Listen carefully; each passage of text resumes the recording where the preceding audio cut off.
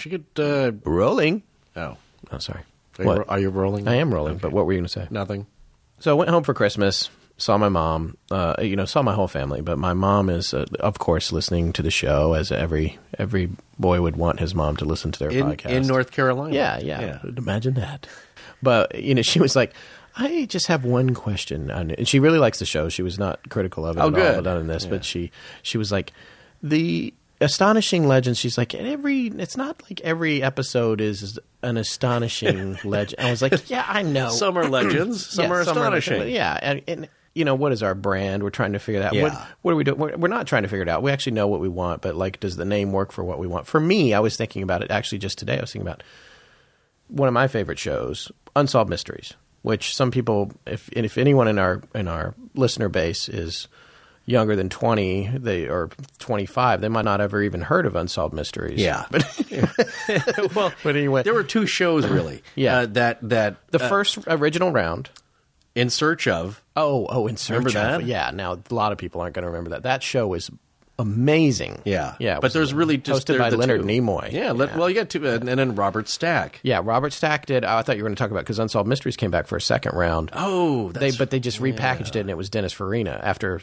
He's great, after but, Mr. Stack died. Right. And Dennis Farina's walking around in this like super big fake set with everyone's on computers. Yeah. It's like. So these people are on computers looking up stuff from stories that are 15 years old? Yeah. Or they're feeding him information live right then. No, it's just not. Yeah. But my point is that Unsolved Mysteries, it was a great show. I really loved it. And it was about everything. It was about UFOs, cryptozoology, missing persons, unsolved crimes. It was about unsolved mysteries. I mean, it's explanatory. Yeah. That's what it's about. Right. And we're not exactly unsolved mysteries, but we are astonishing legends. And, maybe every interview isn't astonishing. But you know what? So that's for you to decide, the listener. Yeah, but that's for you to decide, because tonight's show is about Visit with a Psychic that I actually was part of myself, and then another friend of ours was, and who came in to do an interview, and we just had him back tonight for a follow-up interview, actually, because this original interview we recorded a little while ago. But in the course of how this story unfolded, we did come across a legend in this particular case. I don't know if you knew this. I only became aware of this today. If a bird flies into a window in your house and then it dies, it's an omen. It's a bad omen that somebody close to you is about to pass away. Well, yeah, I have heard of that. I'd never heard that till today, really. But apparently it goes through. It permeates lots of different cultures. Oh well, birds figure prominently, I would say, in world superstition and culture and. Hey, they can fly. Most other creatures on this earth do not fly. So they're kind of mystical. They figured it out. Yeah. And apparently kind of a dinosaur background, whatever they have, they're kind of mystical creatures. And they went from tiny little arms to wings. But they really traded up. But that's the thing. How close do you Yes, they did. How close do you get to a bird? You don't really. So there's already kind of a mystery about them. Yeah. You know what I'm saying? They're a far-off creature. And I remember as a kid when you'd see it like a dead bird on the ground, like, ooh, look at that. And you'd maybe poke it with a stick and give it a burial in a shoebox. But you don't get around them, especially like ones that are even more rare. I think one time we saw a dead hummingbird and we were like, oh my God, they're so fast and they're so elusive. That's the thing. Right. So here's a creature that suddenly smacked into your house and is, unfortunately passed away.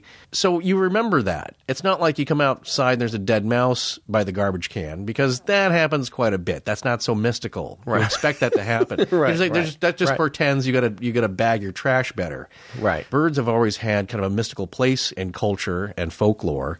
And now I'd not really heard that was specifically a portent of death.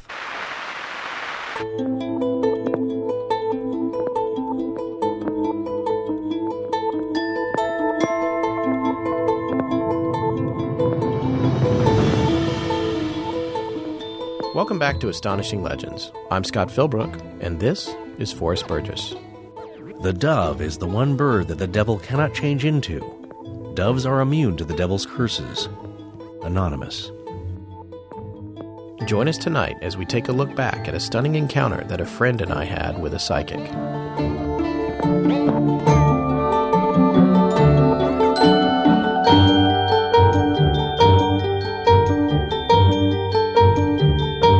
Okay, so we're going to be talking to Eric Robinson. Say hello. Hi, everybody. Do you want to just do a little bit of background about what you do? Sure. My I'm a New Yorker by trade. Moved out to Los Angeles 4 years ago with my then employer, Harvey Weinstein, having worked at Miramax and the Weinstein Company as a studio film executive for 10 years with him. And now, as of 2.5 years ago, I run production and development and am a manager of writers and directors at a company called the Gotham Group here in Los Angeles. Okay, I want to follow it up immediately with no one send us any scripts, please. Thank you. We don't want them. We're not going to read them. Direct them all to Forrest. Yeah, direct them all to Forrest. So anyway, we were talking about Astonishing Legends, and I was talking to Eric about the show, and he had expressed interest in it. And like a lot of people, he had said that he had had sort of something unusual happen to him with regard to his mother, who has passed. And I thought it was a pretty good story, and he was interested in sharing it. So that's why we got him on the line right now. Yeah. And the story that I had originally told Scott was something that actually took place years ago around the time that my mother did pass away. And it has since expanded upon itself exponentially in a very interesting way, which actually Scott shared in the experience of. Yeah, it definitely does take a turn that involves me and John Cryer, no less. Exactly. Literally 2.5 men were involved. So I will dive in. Okay, so to get to the origin of it all, I was and basically remain a steadfast Jewish mama's boy, and was very, very close with my mother. In 2004, I was 27, and my mother had a brain aneurysm suddenly. She was a healthy woman of 61. She was a young woman. Had a brain aneurysm, fell into a coma for 5 days, and ultimately died. She died on October 24th. Incidentally, October 20th would have been her 41st anniversary to my father in 2004. So fell into the coma the day before their anniversary. So the day before she died, so I guess it was October 23rd, I was living in Manhattan at the time with my wife, and I was out in Long Island at my old house, my parents' house, and I was standing in my old bedroom, which had a large picture window on the first floor facing out towards the front yard, when a bird flew into the plate glass window and died. Relatively soon thereafter, another bird flew to the front door and died. And soon thereafter, another bird flew into the kind of greenhouse-style windows in the backyard. A quick question. The soon thereafters, are we talking about the same day or it's a couple of days? We're talking about within the same hour. Oh, my gosh. Okay. Yeah, I should clarify that in the 20 years that I lived in this house, that had never happened before, any bird at any point flying into this house. So within an hour, 3 birds flew into the house and died. Called my sister, who lived about a mile away, to tell her how weird that was, and she said, "Shut up. Within the last 20 minutes, a bird flew into my plate glass front door and died." And then we called my sister-in-law, my brother's wife, to tell her the strange events, and she said, "That's weird. A bird flew into the window where my son, my 2-year-old nephew, was being babysat at his babysitter's house into the window that he was sitting in and died." So in one day, within at least a couple of hours, 5 birds in 3 separate locations of relatives died. And then flew into windows, flew into houses and died. And then the following day, my mother passed away. So, of course, we would assign some sort of meaning to that event. Now, 2 weeks later, the funeral came and went. It was a standing room only event. People from all over the town came. My mother was a really beloved woman. 2 weeks later, my sister gets a telephone call from my mother's manicurist, a woman named Mary. Now, being a good Jewish Long Island mother, the manicurist is like the psychiatrist or the bartender in their lives. They're there 4 days a week. They unload all of their secrets and innermost feelings to these women.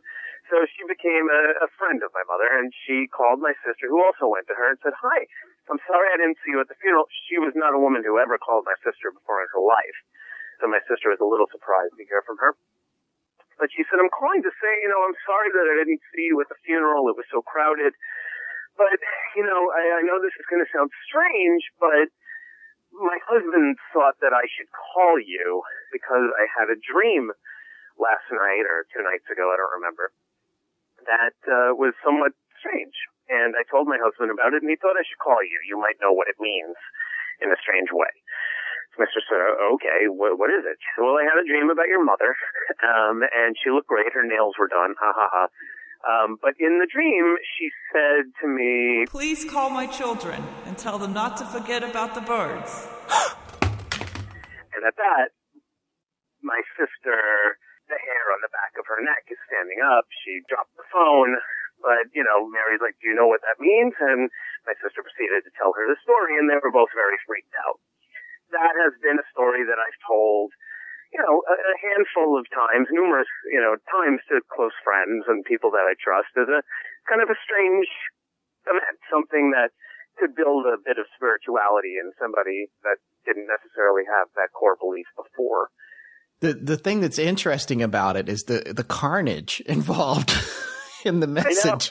Like, these birds are dying, it's like. Well, it's funny. I said, wherever my mom is, she's obviously very powerful because she's throwing birds at people. And the funny thing is that she had terrible eyesight. She had astigmatism in both eyes. She was like, she should have been legally blind. She shouldn't be driving at night. Right. So it's very possible that she meant to just be sending these birds lightly down and didn't know the windows were there. She was throwing them into the windows. Well, yeah, maybe if she was possessing them and flying them like a predator drone, right? And she doesn't. Exactly, it's like Mr. Magoo walking across the street. So now to the recent story. We had what is called a social for our kids' school. My son Hugh, my 2.5-year-old son, and Scott's son Rowan go to the same preschool. And being a Los Angeles school, this event that was just for parents and teachers and administrators was being held at John Cryer's house, the actor, because his daughter goes to the same school and is in the same class. So the party's at their house. We walk up, there's a live band.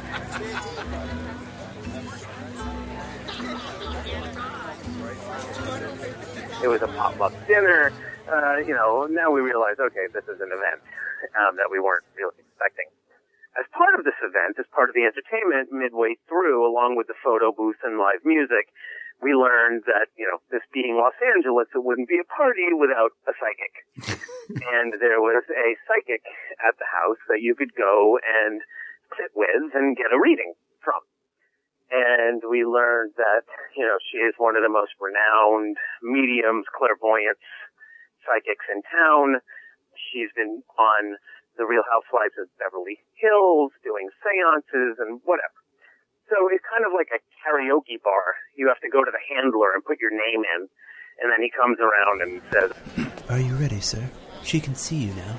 So, we put her name in, my wife and I. My wife I've never known to even think about wanting to go to a psychic. She really wants to do it.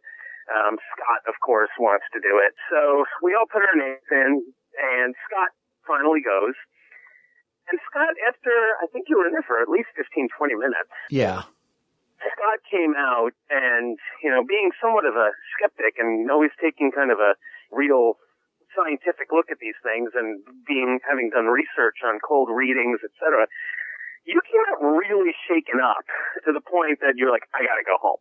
Yeah. Somewhat, almost kind of teary. You had an experience, at which point Erin and I, my wife, looked at each other and were like, what the hell? Yeah. Okay. And people were coming out of that room looking like they got punched in the gut. So then Sherman comes up to me and says, I need to skip you because John wants to go. And but to be fair, it's not. He's also the host. He's footing the bill. To be fair. Yeah, I understand done. I let it go. But they used 45 minutes of time when she was supposed to be out of there at 9 o'clock. So now at 8:40, finally they leave the room and they call Erin in, my wife. Erin goes in. Now, mind you, I had this very, in retrospect, I felt very rooted to the scene. Like, I really felt like I could not leave the house until I saw this psychic. This is something I'd never felt or needed to do before, never even thought about, but I was not leaving this house until I got to see this psychic. And time was running down. She had to leave at 9 o'clock. So finally, Erin's in there for maybe 5 or 6 minutes. She comes out, and then they call me in. So I go in. And wait, did you get any information from Erin when she came out about her experience? No. Okay. No. All Erin said was, she phoned it in for Erin. Erin did not have a very enlightening experience with the psychic. Right. So I went in and I said, "Hi, I'm Eric." And she goes, "Oh, you're Eric. I heard somebody called out Eric to me earlier, and I've been waiting to figure out who it was. So hi." And I'm like, "Oh, okay, hi. Here I am." So she said, "Oh, are you Jewish?" Now, as Scott knows, you can look at me and don't have to think very hard if I'm Jewish. I do have a Jew fro, as they are called. So, okay, she's somewhat perceptive. It's also Hollywood. So I said yes, and she said, "Oh, well, your wife isn't. I know." And I confirmed that she never asked what religion Erin was. But what's interesting is there is a very wise, very powerful Jewish wise man with you as your guide, sitting next to you. He's been with you since you were born, and he's going to be with you for the rest of your life. He's your guide. He is, I'm not sure what you call them, a Hasid. I said, a Hasidic? And she said, yeah, that's it. The robes and a beard. And he is, I believe, an ancient relative of yours, a very distant relative of yours. Do you know who I'm talking about? And actually I did. My dad had told me when I was younger I had to do a family tree for Hebrew school. And he told me that his grandfather's family was from Spain. And in the 1920s and 1930s, they had a genealogy done of the family, which traced all the way back to Moses Maimonides. And Moses Maimonides, if you don't know, was a 11th or 12th century, very famous Jewish philosopher and scholar. There's hospitals named after him to this day, Maimonides, and he is related to us. He's from Cordoba, Spain. And I said the name Moses Maimonides. She said, "That's exactly who it is. He's with you." And I said, oh, okay. Do I need to be more religious? And she's like, "No, it's, with this guy looking over my shoulder." She said, "No, it's really not about religion. It's not about God. It's really about a set of rules. Religion being the earliest form of rules and government. It's really about rules to live by and teach your children." And I said, "Okay." And then she went on to, specific, I'll call them specific vagaries, because being in Los Angeles and working in the industry, she was feeding into my ego. She's like, "You have a very stable, steady job. You like where you work. You like the people you work with." And all of this is true. You're only going to continue to have success. Money is going to continue to come your way. It's not going to be an issue for you and your wife. And even though your wife's job might be shifting, which is okay because she really will be successful in her own right as her own boss or a consultant, she shouldn't worry. Everything she's saying is like, okay, she could say this to anybody. And she said, "You have 2 children, I know, and they're beautiful. One's a 3-year-old and one's a baby." Now, also at a party for toddlers' parents, so that's right. She knows that everyone who's present has children. But she doesn't know how old they are, or necessarily, or their ages. That's right. No, that's not true. She would know a general age range, actually, now that I think about it. Yeah, she would know that they're all around 2.5 or 3 years old, but she didn't necessarily need to know that we had one younger. And then she said, "Oh, and you used to be in front of the camera and on the stage when you were younger." I said, "I did. I used to act a lot." And she said, "It brought you a lot of happiness, but you're much happier now doing what you're doing now. It's much more rewarding for you, and that's great, and keep it up, and you like to write, you should get back into it, and ironically, I kind of am. I've got a couple of things I'm working on. So, that goes on for a little bit, and then she wasn't saying anything about my mother, which I was a little disappointed about, so I said, can I ask you a question? She said, of course. I said, okay, can I ask you about my mother? And she looked at me and she said, oh, that's who it is. She said, I don't want to scare you, but there's a woman in the room standing behind your shoulder who I didn't realize who it was, but now I know it's your mother. And she is very pretty and very young. She died young, right? And I said, yeah. She said she barely made it out of her 50s. And I said, that's right, she was 61. And she said, well, she's here with us and she wants you to know that she's proud of you, and she comes and she visits the house, and she knows your children, and she's seen your children. She couldn't be happier. I said, okay, that's really nice. And she said, well, this is interesting. Have you ever been to Argentina? And I said, well, yes, I have actually.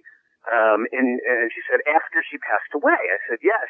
We went about a year after she passed. In 2005, my wife and I, and my girlfriend, and 4 other friends all took a trip down to Argentina. And she said, well, your mother wants you to know that she saw that trip, and she knows about it, and it looks like it was a lot of fun. Okay, well, that's really specific. That was the first really specific thing she said. Now, and Aaron did not give any information about that trip to her. Aaron was in this for like 5 minutes. Right. She didn't say a thing about anything. The only thing, and we'll talk about that after, the only thing that Erin was told was that she makes good sandwiches. Erin didn't get a thing from this woman. So first she says that, and then she says, oh, and your mother was a great cook. I'm like, well, no, not exactly. She cooked one thing really well. She made great matzo ball soup. That's what she was known for. And she said, oh, and you know how to make it. And I said, well, no, I don't. My sister does. And she said, oh, okay, well, she would like you. She thinks it's important that you or your wife, who's a good cook, learn how to make the matzo ball soup because it's important to keep alive that tradition in your family. And it's something that I've kind of always wanted to do and miss out on because my sister makes it for all the holidays in New York and I'm not there. So she said that we should learn how to make it. And then she said something else about me and my sister. And she said, oh, wait, sorry, your mother's correcting me. She had 3 children. You have an older brother, too. I said, that's right, I do. She went on a little bit, and she mentioned a couple of names that I don't really know who she was talking about. She mentioned a Samuel. She mentioned a Sally as being somebody that she might be over in the other realm with. And then she mentioned an Annabelle and a Lily, and who may be sisters. And these are people that I may come across. Don't search them out, but when I meet them, I'll know. And I'm like, okay. None of that meant anything to me. And then she said, did your mother have cancer? I said, no, she didn't. She said something with the brain. I said, well, she had a brain aneurysm and went into a coma. She's like, okay, that's it. She wants you to know there was nothing more that you or your family could have done, and that you should continue to live your lives and be happy knowing that there really was nothing that you could have done. And it's always been something that we've felt that we could have done more, and actually as recently as last week, somebody said to me, if it was today, they probably could have saved her. It's like, well, go fuck yourself. What am I supposed to do with that information? Yeah. So, it's always been something that we've kind of felt like, but here she is kind of closing that loop saying there's nothing you could have done, which was nice to kind of hear. But then I said, okay, now I'm going to test her. And I said, can you tell me, or can you ask her rather, if there's an animal of any sort that we've ascribed a sense of import to for her? And she said, well, it's not the dog. I said, no. And she said, I'm like, but I do have a dog. She goes, no, I know you do. Your dog sees your mom when she comes to the house, which I kind of believe. She said, oh, it's the birds. And when she said that, I was like, did that really just come out of her mouth? Right. And I said, oh my God. And she said, well, your mother said, yes, the birds, it is her. You were right. She knows all about the birds. She actually sends you a lot of hummingbirds because they're kind of the easiest. And we get a ton of hummingbirds at our house, and we got a ton of hummingbirds at the house we used to live at when we moved out here.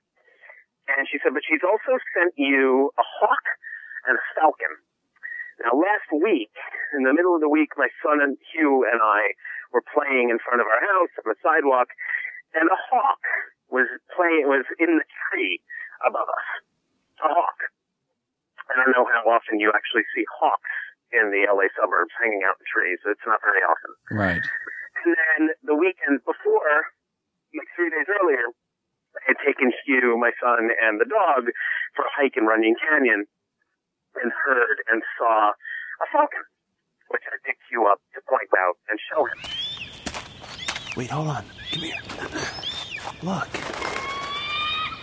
Did you see it? And then she's like, oh, and you're also going to see a Californian eagle. And she said, just so you know, I don't even really know what a falcon is. I don't think I've ever said the word falcon, so it's not something I would just pick out of thin air. Okay. So all of that really kind of knocked me for a loop. And then it was time to kind of go, and I go to get up. I said, thank you so much. This really was unbelievable. And she said, wait, I can't let you leave. Your mother doesn't want you to leave the room until she lets you know that she's with Judy and everything is okay. They're fine. They've made it to heaven, which is really just another plane of reality, but they're together and they're both here in the room. But she's with Judy and she wanted you to know that. Now, Judy is my mother's mother, my grandmother, who died 3 months before my mother and was the only grandparent I ever knew. I literally almost had a heart attack. Hearing that word, that name, there's no way on earth that she would have just told that name. I mean, that was something that she knew and was being told. So I walked out of there, grabbed my wife and said, I gotta get out. I gotta go home. So the next day, I call my sister. I tell her the story. She's just blown away. I call my brother and tell him the story, and he says, 2 days ago, my therapist told me that I needed or should go see a psychic. She had a feeling I should go talk to a psychic about my mother. And it just reminded me of the feeling of being stuck in that house and not leaving until I spoke to that psychic.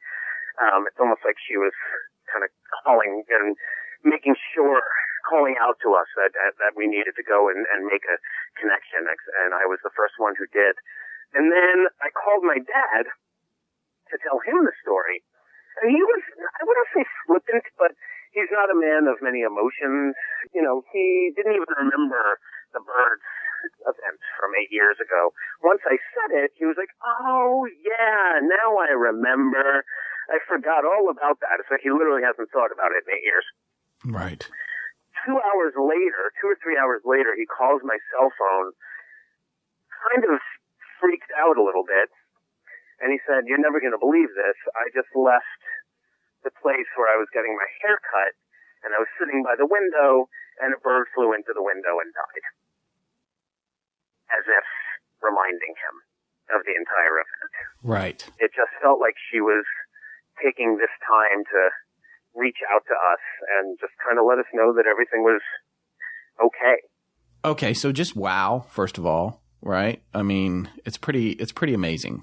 Not being religious or not being, never really being sure and never really knowing what else there is. It really just knocks your belief system to the core. And really kind of, I didn't sleep for a couple of days afterwards. Yeah. Made me think about who the fuck is Sally. Just racking my brain trying to figure certain things out. What is she trying to tell me? But just kind of amazed by the whole event. And one part of it, I will say, was kind of interesting is that I had a sense of almost like a strange confidence boost, knowing that I had this very wise, ancient relative looking over my shoulder. Yeah, my mom, which is also, by the way, super fun to say, Maimonides. Maimonides, it's a great name. I didn't say it right, but yeah. It's like, that's the best. If you look into Jewish spiritualism and the writings of Jewish afterlife, and there's not there's not a ton, about it, but there is a belief system of what there is afterwards, and nobody really knows. But what they do believe, kind of mirrors the event, the experience that I had, and kind of what I was describing in terms of there being different planes of reality, and certain people stay here and become guides or are somewhat stuck here, and certain people do make it to a heaven, but nobody really knows what that is either, and have the ability to kind of go back and forth. Right. So it's interesting. Well, there's a couple of observations that I want to make. I definitely want to touch on your dog's past year of his life before we hang up. But coming back to the psychic experience, I did have a very sort of intense visit with the psychic. What happened for me was I went in and sat down with her. The information that she pulled for me that I felt was pretty unusual was the first thing she said is, oh, you're an animal person. And I was like, well, yeah, I guess. But now, to be fair, I haven't had an animal for years, but my whole life I had cats up until my son was born, and he became enough of a caretaking requirement that I didn't want a cat. So, but then she goes, no, you just got a dog or a puppy. And she was spot on. 4 weeks ago, Emily and I rescued an animal at one of those things at a mall. So that was kind of out of the blue. And she was like, well, she's a puppy or she's really young. And I said, yeah. She goes, be patient with her. She's very smart and she really is happy with you. And there were two guardians that came down and put her with you and you guys with her. That was an arranged marriage, for lack of a better word, which I do have to say that the event of adopting this animal was, for my wife and I, more spiritual than most things are. There was something about it that it was, so we couldn't even really remember how the dog got into our arms, to be honest. We were talking about that before I even had this discussion. So then she said, just be patient with her, which I am going to having to do because she's not, fully potty trained and she has a few issues, but overall she's an awesome dog. So that was the first thing she said. And I was like, okay, well, she then goes on to say, well, there's a man here with you. It's your grandfather is here with you. And I said, okay. And she's like, he's standing behind you. And I'm trying very hard not to give up any information. I'm also pretty familiar with how cold reading works. So I'm trying to avoid any of the tips that allow somebody to cold read details, but it's very hard to do. It's hard to mask your body language. It's hard not to nod when they say something that works or shake your head no. It takes a lot of concentration not to give up information. When she said that my grandfather was there, my heart kind of skipped a beat because I have a grandfather that I was very, very, very close to. And she went on to say that he was saying that, quote, he said, my grandson is very technical. She goes, now, are you in the business? Or, of course, again, like Eric said, we are in Hollywood and we're at John Cryer's house. Everybody's in the business. And I mean, I'm not actually in the entertainment business, but I am an editor. I edited television commercials. So, I'm in that adjunct of the business. And she goes, yeah, he's saying you're very technical. And I said, well, I'm working on a podcast. And that day I had actually been to Guitar Center and bought some cables. And, I got to thinking about how in particular that day was kind of a more technical day for me than they usually are. She says, he's here and he is frequently visiting you. The same sort of thing she said to you. He is glad that you're doing well, et cetera, et cetera. And then she goes on to a much more poignant set of details about my family. And it started with me saying, okay, I need to know which grandfather this is. I have to confirm this because I have two grandfathers who are dead, and one of whom died when I was really young and I don't actually remember much about. And he was a chemist. But the one that I'm closer to died, when I was in college. And he is my mother's grandfather. And I said to her, which grandfather is it? And without missing a beat, she said maternal.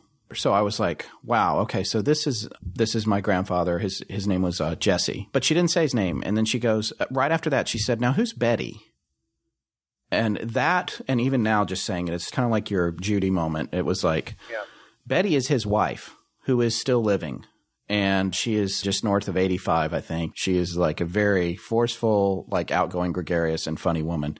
To have her say that, to confirm that it's that grandfather, and then have the very next thing that comes out of her mouth is the name of his wife. And the other thing that's happening is that my mom spends a lot of time taking care of Betty. And the next thing that she said was, he's worried about your mother because she's spending a lot of time, she actually asked me, she said, is Betty in a home? I was like, no, But my mom checks on her daily, calls her daily, visits her daily pretty much. And she goes, yeah, he's a little worried about your mom, and he wants you to know that he is spending as much time with her as possible trying to help. And that he also wants everyone to know that he goes, she's sick. She goes, she's not sick, but she's starting to go through changes. And she said, he wants everyone to know that he's going to be there waiting for her. It still gives me a chill when I think about it. But of course, it's something you want to hear. We talk about that. And then she goes, now, what is it about a kitchen? She goes, you have a kitchen. Something is going on with kitchens for you, which, okay, this is another thing that's really out of left field. My wife and I live in a rental condo that is, on the surface fairly nice. It was only built 2 or 3 years ago, and the kitchen looks really nice, but everything in it is a piece of crap, and I hate it. I'm not a gourmet cook by any stretch, but I do like to cook, and I'm trying to cook more and more. My dad is actually kind of an amateur gourmet, and he's been helping me, get the right pots and pans and all that kind of stuff. And this kitchen, I can't stand it. Everything is stainless steel, and it looks nice, but it works like crap. The ice maker, 3 people come over, it doesn't make ice. The stove won't stay lit. The oven won't stay lit. The dishwasher doesn't clean the dishes. This is a very internal thing. And she goes, you're going to move and you're going to get the kitchen you want. And your grandfather is laughing. He says he's going to help you. Just relax about it. It's just you have to be patient. And she goes, and you guys are probably going to get a house, but don't think of it as a trap. And this was all super interesting to me because we have been actively looking at houses for about 5 months. I have seen probably between 20 and 30 houses. There's no way she could have known that. And the one that I wanted the most had this beautiful kitchen. And we got outbid on it. So that was another sort of weird to be pulling something out of left field. I mean, what do you say? It was very specific to me. So then after that, she goes on and she says, now tell me about Jerry. Jerry is pretty much one of my best friends back east. He's like a brother to me. She then says, and who is Mary? Or Mary Beth. And I said, well, that's Jerry's wife. So she's now named my grandfather's wife, my best friend, and his wife. She went into more detail about that. She actually even went into a past lives thing about me and Jerry. And I don't know if that's interesting enough to share here because there's no way to corroborate that. I enjoyed it and enjoyed hearing it, but that wasn't the part of it that, it's never surprising for someone to tell you that you and your closest friends have been around together before. You want to believe that anyway. So the things for me that were really specific and strange about it was, like I said, the names that she pulled out, the thing about the kitchens. And then the very last thing she said to me was, you're as psychic as I am. And I said, are you kidding me? And she said, yeah. She goes, you just need to develop it. And she goes, listen, I want you to when you look at me, do you see colors? And I said, yes, I do. And she said, tell me what they are. And I said, green. And she goes, light green or dark green? And I said, it's a light green. And she goes, yes, that totally makes sense. And she goes, I want you to right now, I want you to say the first name that comes to your mind relating to me. And she says, your grandfather is standing right over you and he's helping. And I just, without hesitating, I just said the name Julie. And she looked at me kind of like knowingly, she laughed and she pulled out her BlackBerry and she said, Julie is a close friend of mine. She just texted me and asked me if I was coming over tonight. And then she showed me the last text that came in on our BlackBerry. Oh my God. So then she said, I want you to, could you have any more names? And I started naming these other names, but I felt like they weren't real. Like that first one felt like a solid thing. And then I felt like I was off my whatever. And then she goes, well, that's strange because those are there's a band that John's involved with and those names. She goes, well, I don't know about that. So she walked away from it because I don't really know John, the party host. So the overall feel of the experience was very, very heavy, specifically as it related to the stuff about my grandfather. In conclusion, I just want to quickly say that my grandfather had a nickname, which I'm not going to share here because I'm going to see her again. And I don't want it to be out there anywhere. But it's a name that I came up with when I was a little kid, and the whole family referred to him by this name. Till the day he died. And I even have a tattoo on my arm that is an homage to the iconography of that name, of that nickname. And she didn't say anything about any of that or his name. And it's a very heavy thing. So you wonder, like, what information's coming through, what isn't coming through. The other thing I can tell you is I've researched the name Betty. Betty was the number one most popular name from 1930 to like 1955. the part of me, the skeptical part of me, and the part that's like, have I just been cold read? I don't know. It's like, you come to the party. What is everything you can tell about me from being at this party? I definitely have a kid. I'm probably in the business. I have a beard with gray in it. It's obvious that I have dead grandparents. It's like, so there's all that stuff. And then the name fishing is a cold reading technique. They throw a name out. They look for something, and then your reaction's given. And I know there were times when I gave information as hard as I was trying not to. I did give her feedback that reinforced directions she was going in. But conversely, I did not get a sense that she was a con artist at all. And I will I will also say that, well, maybe I was mistaken or I read too much into it. I don't know. I'm looking at the name Judy right now. Name was among the top 50 most popular given names for girls born in the U.S. between 1940 and 1960. Now, she could have said the name Judy, and, also it's very much a Jewish name, or Hebrew. It's specifically associated with that. There was a pretty good chance that there was a Judy in your life somewhere. Fine. If she named 10 different names and Judy was one of them. Yeah. But it was the only name she said. Right. And it was the name that I wasn't allowed to leave the room until my mother mentioned it, which was very much would be my mother. Like, hey, why aren't you asking about your grandmother? Right. Or make sure he knows that I'm with his grandmother because we died 3 months apart. Right. And, she would be with her mother, who she took care of, who had emphysema. She was 84 when she passed away. And my mother, much like your mother's taking care of your grandmother, was with her daily. Right. To the point of wearing her out. By the way, another reasonable assumption, if there's a living grandparent of somebody in our age bracket, then there's a good chance that there's a child involved in the caretaking. Sure. So, okay, let me ask both of you this question. How many names did she come up with that didn't mean anything? Oh. Like how many misses? 4. To me, she said 4 names that didn't mean anything to me. Samuel, Sally, Annabelle, and Lily. And my mom was not a great cook.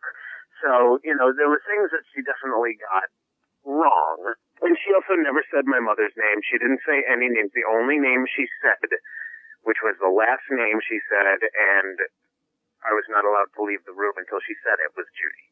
Right. Okay. So, she said 4 names to me. And by the way, she could have said Judith. Right. She didn't go by Judith. She went by Judy. She could have said Jude. She could have said any other name. Right. I mean, why did she say a woman's name? She could have said any other name, but she specifically said that name. Well, she said 4 names to me, and one of them did not mean anything to me. Now, it was after I said that the name didn't mean anything to me that she ascribed it to someone else. And I'll tell you a very quick little story about that. The name she gave me that I didn't understand was William. I was like, no. And she goes, no, you know what? I said, no, I don't know that. And then, of course, after that, she says, no, William is with Jerry. William is taking care of Jerry or looking out for Jerry. Tell me that. I said, oh, okay. Well, I'll ask him about it. Have you asked him? Yeah. So that comes around to, I finally, it took me a couple of days to get in touch with him because Jerry's a very busy guy. Now, just a couple of quick things about Jerry. One is he had some serious intestinal tract problems for a couple of years and nearly died 3 times. He's our age, by the way. So he went through a pretty intense time with all of that. And she didn't mention that. There's things I'm thinking about that are really significant events that aren't mentioned, or the nickname of my grandfather, that kind of stuff. But anyway, she goes, William is taking care of Jerry. And she didn't indicate that it was like someone who had passed or anything, one way or the other, I don't think. So I call Jerry and I tell him the story, and I tell him about the past lives thing, which I didn't mention here. But the long and short of it was that she intimated that we had been friends in past lives, and we actually fought in the Civil War together for the North, which, of course, my family, who's all from the South, is going to be pissed about. But she said that we survived the war and retired on neighboring farms, and that my farm had a shop in the back and I did metal work. And she also said that he at that time was married to Mary, the same Mary that he's married to now. So I called, of course, to tell him all of this. And then the next thing that he says, to set this up more properly, Jerry had used to be a lighting designer, did a lot of stage work, et cetera, and he got sick of it, and he went back to school like in his mid-30s and got a law degree and is now a public defender in Newark, New Jersey, which means he's a very busy man. And he is just starting to – he had been interning all through the law degree stuff, so he was pretty well in place with the public defender's office. By the time he graduated, they put him into a significant role there. And by significant, it's you have to climb the ladder. It was you go into court, you argue bail for people or whatever. First he was interviewing people and then sharing that info with the people who actually argued bail. Then he got to where he was arguing bail, and then he recently was promoted to where he's actually handling trials. It's very hard, and there's a lot of pressure, and he has a supervising attorney for him in the public defender's office who has taken him under his wing, and he's his mentor, and his name is William. And he said, it's funny because William is no longer my supervising attorney. I was transferred to somebody else months ago, but he still comes to court and comes to see me every few days and asks how I'm doing and gives me advice and reviews my arguments and all that. And he goes, he is essentially a mentor for me now. And his name is William. So I don't know. William's a very common name. Obviously, my grandfather had a brother named William, but the whole family called him Bill. So I just didn't think that was what that was. So that's everything. That's everything about the experience that I had. But it's there's been a little water under the bridge now for me. But for the first several days, I was like you. I had a hard time sleeping, and I was shaken by the experience. And I fully intend to see her again. And you want it? And my dog does have a. Yeah, just quickly. Does have a sixth sense. Aaron and Eric's dog, Ollie, is a little bit of a celebrity in Hollywood. He is. He is. Why don't you tell the story of what happened? I'll try and keep it short. This is probably coming almost on at least 10 months ago. I think this is January, February. I don't even remember. And there was a human head that was found at Bronson Canyon underneath the Hollywood sign. Do you remember that, Forrest? I do remember that story. Yeah. And it was it turned out to be a national story. LAPD officials say a severed head. By a severed head. A severed man's head has been discovered on a hiking trail there beneath the Hollywood sign. Your dog was My dog was the dog that dug up the human head up at Bronson Canyon. So he was on a hike with his dog hiker. In LA, dogs don't just have dog walkers, but they also have dog hikers. And my dog, being a very active golden retriever with a ton of energy, he goes twice a week on a hike with a pack of dogs. And he was, that particular day, they went to Bronson Canyon, and he tore off into and he's a digger, he's a hunter. He's always bringing back, rats and gophers. He even killed a snake once up at Runyon Canyon. He tore off into this kind of copse of trees and was digging and barking like a madman. He was, tore off from the pack. Where's that crazy dog off to now?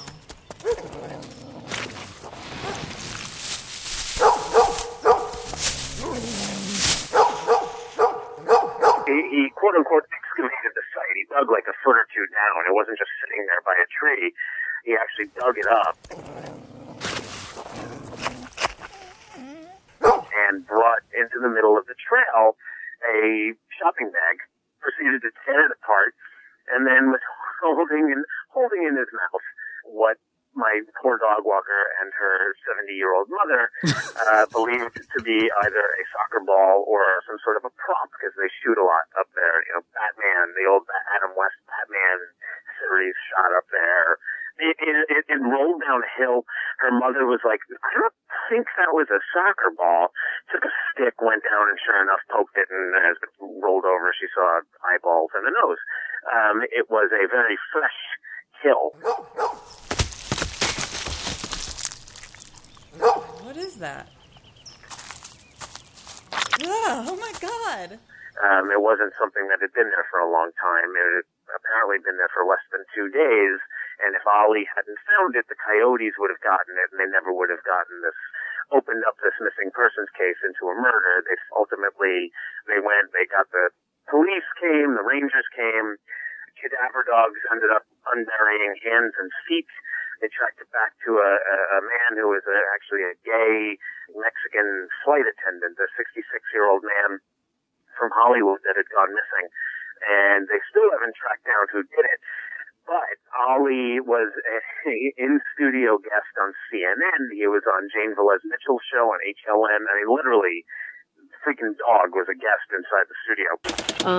While the dogs were playing with it, at some point, the object came out of the bag, and they discovered that it was a head. My wife and Scott's wife worked together on a show. On that show is Maya Rudolph and Will Arnett. And Will had gone on a show and talked about it, and suddenly now he's all over the nightly. That was on Jimmy Kimmel. He talked about it on Jimmy Kimmel, and then Maya Rudolph went on Conan O'Brien and actually showed a picture of Ollie. He is nominated for an ASPCA award. He wasn't given one yet.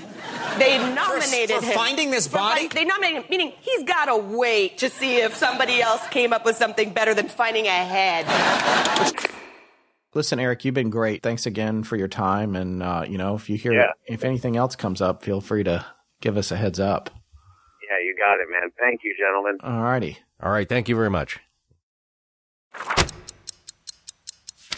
So that interview was done a little while back, and since then there have been a few developments in the stories of both the psychic and Ollie, the crime-fighting dog.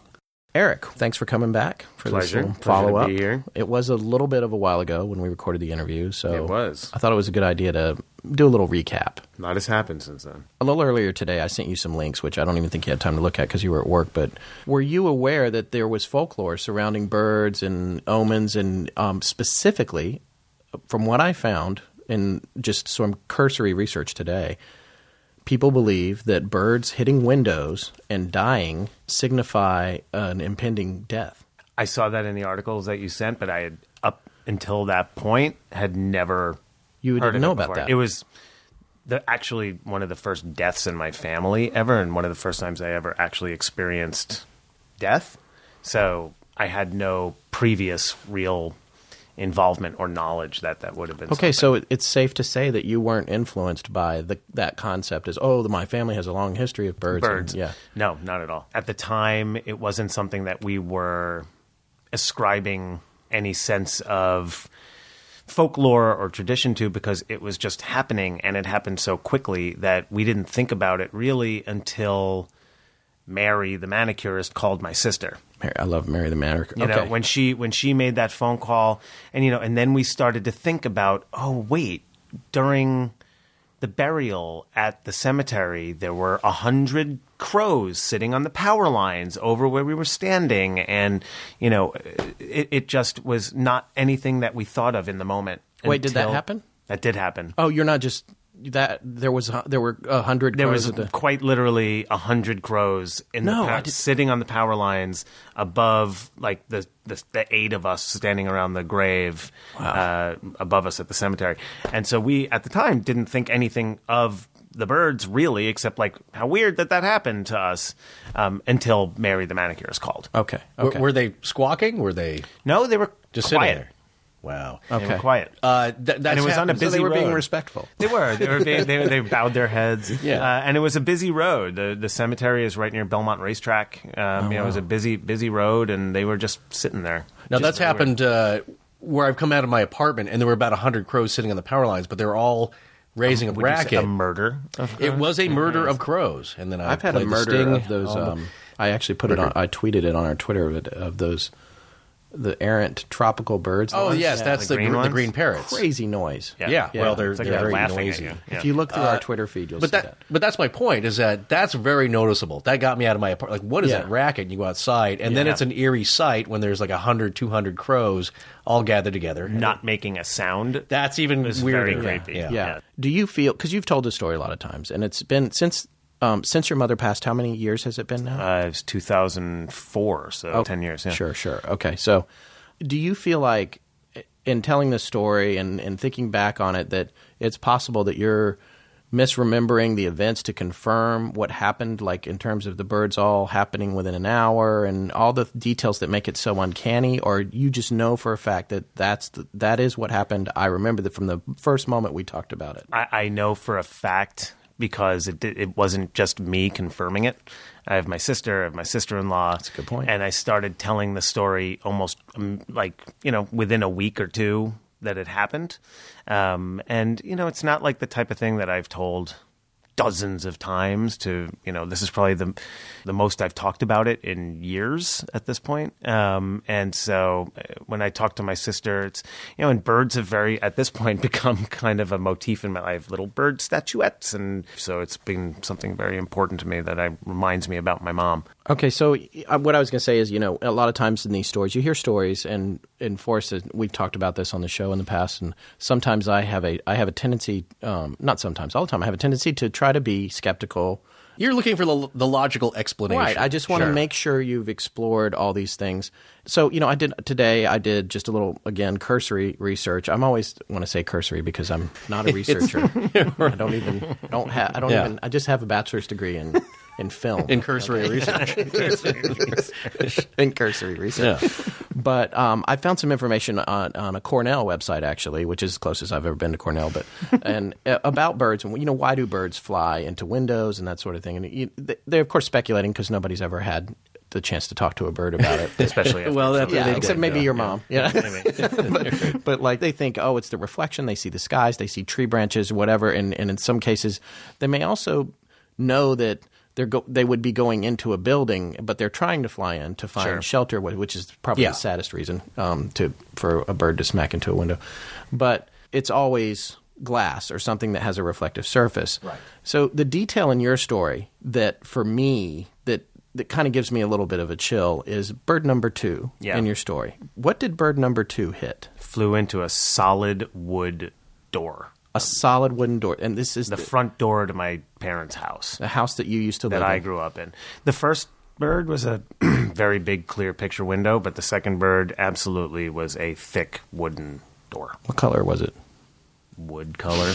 Wood. So it's not even painted? Yeah. No, brown. Okay, so it's not like it wasn't painted like the sky. No, it was just brown. It wasn't sky blue with clouds on it. No, there was a big tree painting on the front. There wasn't a big sign that said birds. Yeah, bird feed. Well, it was just a wooden door. Right. Wow. Okay, see, for me, that's like, okay, well, these birds, you could say, all right, how far apart were all the locations? So there were three incidents of it.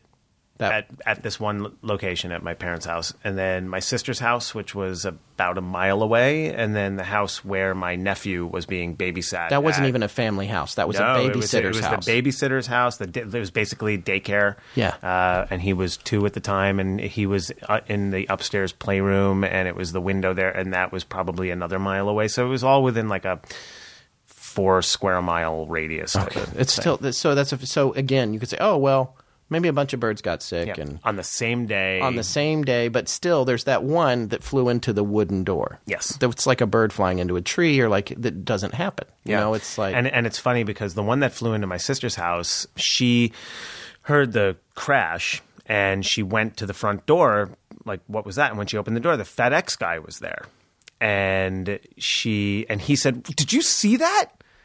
And she said, what? He goes, a bird just flew right into the door, like right over my shoulder, and flew right into the door and died. And there was the bird down there. So he was standing there. The FedEx guy was like about to ring the doorbell, and the bird beat him to it and slammed into the door. Wow. Okay. So now we got 2 cases then that sort of, again, we got the one that flies into the wooden door. Yeah. And then we have another one that flies right up to a human being. Basically. Right past him and slammed into the plate glass door that was in front of a white wooden door. So it was like, two doors, the glass door, a wooden door. Sure. Yeah. Right. Wow. Okay. I think that's really, really fascinating. Well, it's another confirmation of another human being seeing it. Yes. And, but we could say that, whose contact information, unfortunately, we do not have. Right. Unless you order something through FedEx. They'll show up. But that's another interesting thing, I think, with people not believing this or thinking like, well, it's just a coincidence.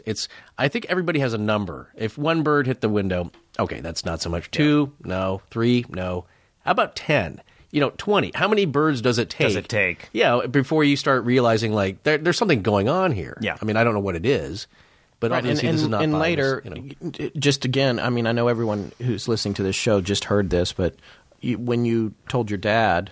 Oh, yeah. And then 8 years later, when I told my dad the the interaction with the psychic and the fact that the birds got brought back up and he didn't remember it immediately, and then 2 hours later he went to go get his haircut, and sure enough, bird smashed into the window that he was sitting right near in the barbershop.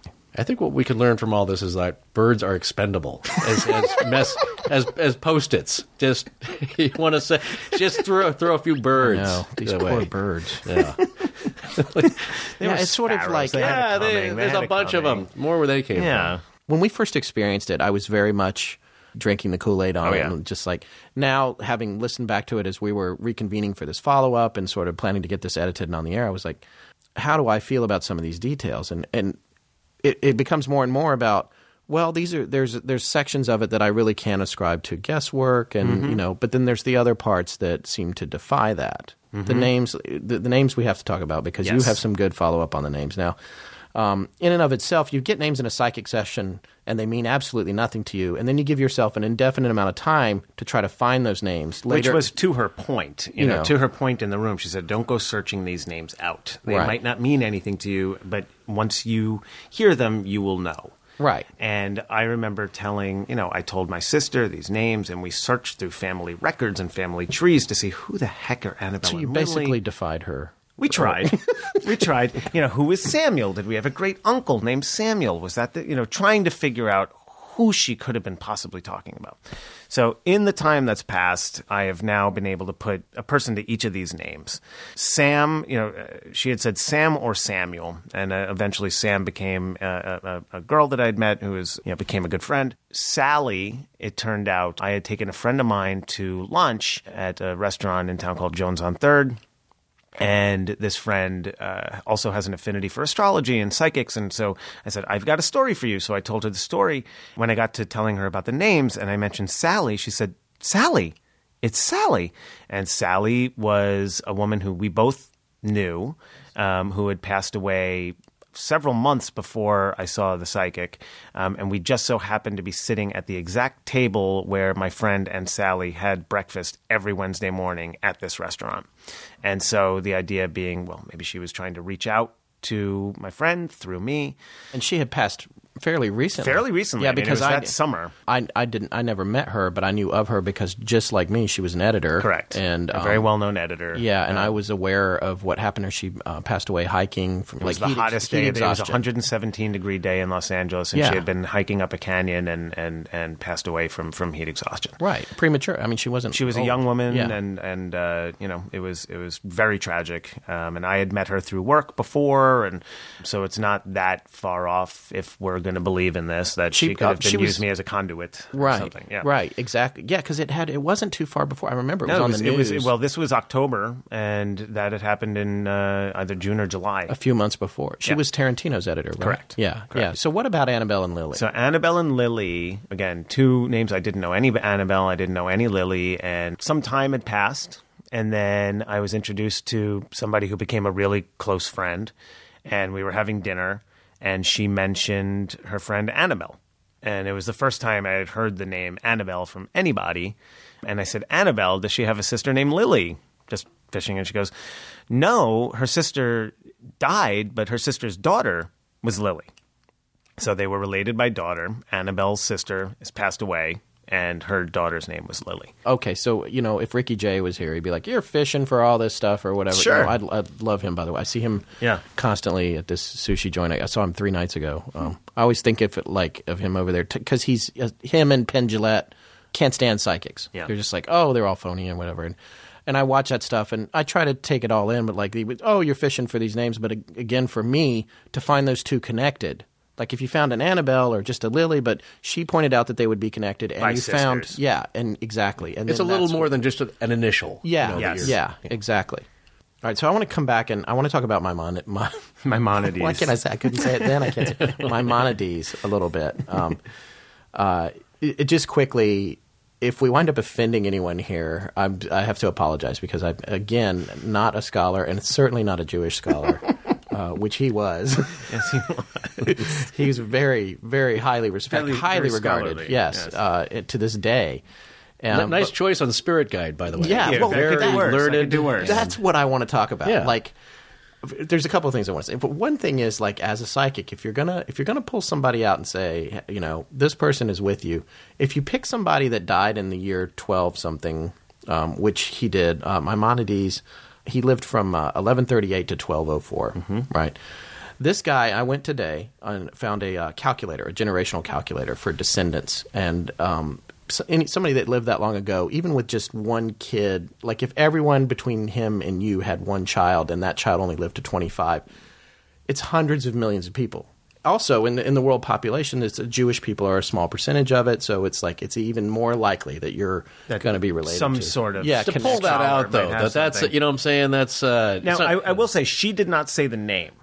Right, I said the name. Right, that's a good point. I said the name. That's good. She said a wise. All she said, there is a wise, scholarly, Jewish religious man, right? That is your spirit guide, who he says is an ancient relative of yours. When you have that number of descendants, you're thinking, okay, so let's say you believe her. Maimonides is with me. Why is he with me and not 450 million other great grandchildren? Because I'm awesome. Or why wouldn't he be? I'm so much more fun than those people. Yes, that's a good point. He could be splitting up his time, too. You don't know how these things work. No, we don't know how it works. That's the other thing about the whole part of it. We don't know. He has custody of me on Tuesdays, and then we share custody. It was my weekend with him. No, that's the thing. Like, how does it all work? Maybe they can be in multiple. If you believe in spirit guides, maybe they can be in multiple places at once. Because the other thing that Forrest and I have talked about this sometimes is that all this stuff that people see as hocus pocus or magic or ghosts or whatever, we have, or at least I do, maybe I'm putting words in your mouth, Forrest, but like I have a theory that a lot of it is more related to interdimensional, like scientific sort of existence across multiple planes. Well, which is very much what she talked about in the room. Yeah, like an interstellar thing. By the way, I love that movie. Well, you said it was good. No, the thing is, you're not going, from my point of view, you're not going outside of the scientific realm. It's a part of it that we may not understand yet or have encountered. It's, I listened to Brian Greene. He talks about string theory, and what they've decided now or determined is that on the subatomic level, particles do not behave as they do here. So up is down, left is right. They follow rules, but they're not rules that modern science is familiar with at this point. So my point being, who knows how things are organized? There do seem to be rules. If there are birds being sent, well, you're not sending eagles and you're not sending bobcats or any other animals. I love Forrest constantly brings up that there's rules, and I love they're across the board. It's like the black-eyed kids can't do this if you're a vampire. There seem to be I'm just telling you, the first book we publish has got to be your book of rules. Yeah. I'm not inventing the rules. I'm just noticing things. It's the guide. No, you know what it is. I'm pretty good at noticing patterns. And recently deceased. Is that what it is? Yes. Was that? The guide for the recently deceased, a beetle. Reads like stereo instructions. Yeah, but I don't know what they are. All I've noticed is that certain things seem to happen. This is a common one.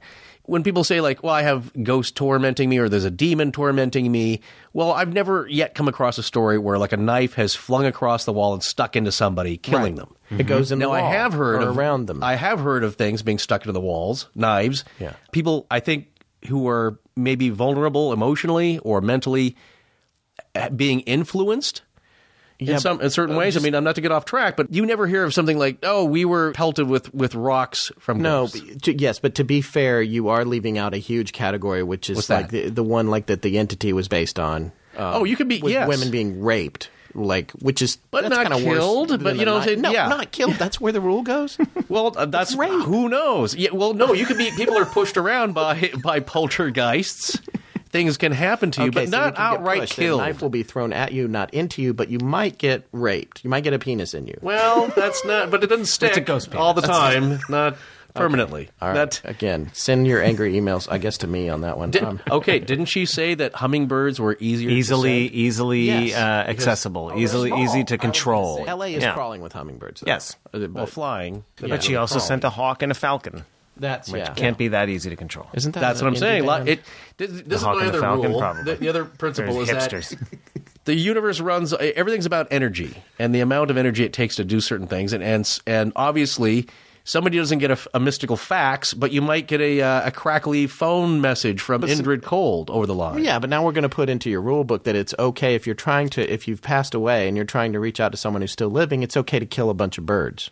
I didn't do that. She probably feels a lot of remorse about it. Yeah, it's you're allowed a certain amount. She hasn't killed one since. I mean, the hummingbirds have all been really happy. Yeah, if anything happens, maybe we should throw it out there right now. If she's listening, by all means, please don't. Not in my house though. We're gonna walk outside. It's gonna be an ostrich in your backyard. Well, there will be a possum. I guarantee that. But that's a different message altogether. Anyway, we could go on and on, which Forrest and I have a tendency to do. But anyway, thank you so much for coming back. No, thank you.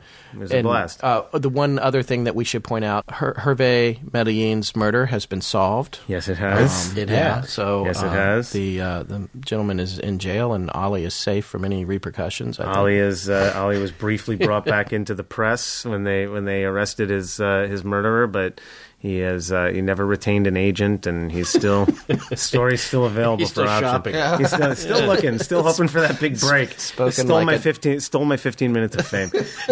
by accident. By accident. No, I can't blame him.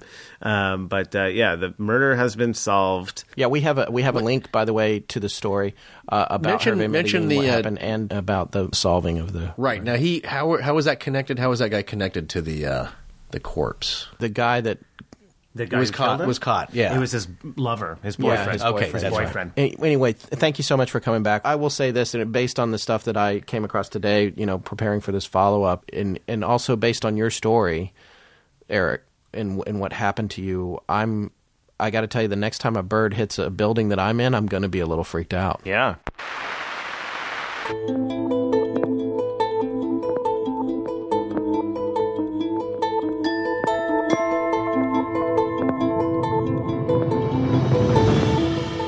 That's it for this episode. We want to thank Eric Robinson for sharing his story with us. We'll be back in 2 weeks. Our theme was composed by Judson Crane, and our sound design done by Ryan McCullough. Special thanks to Jim Creative Design for our logo. Most importantly, we want to thank our listeners.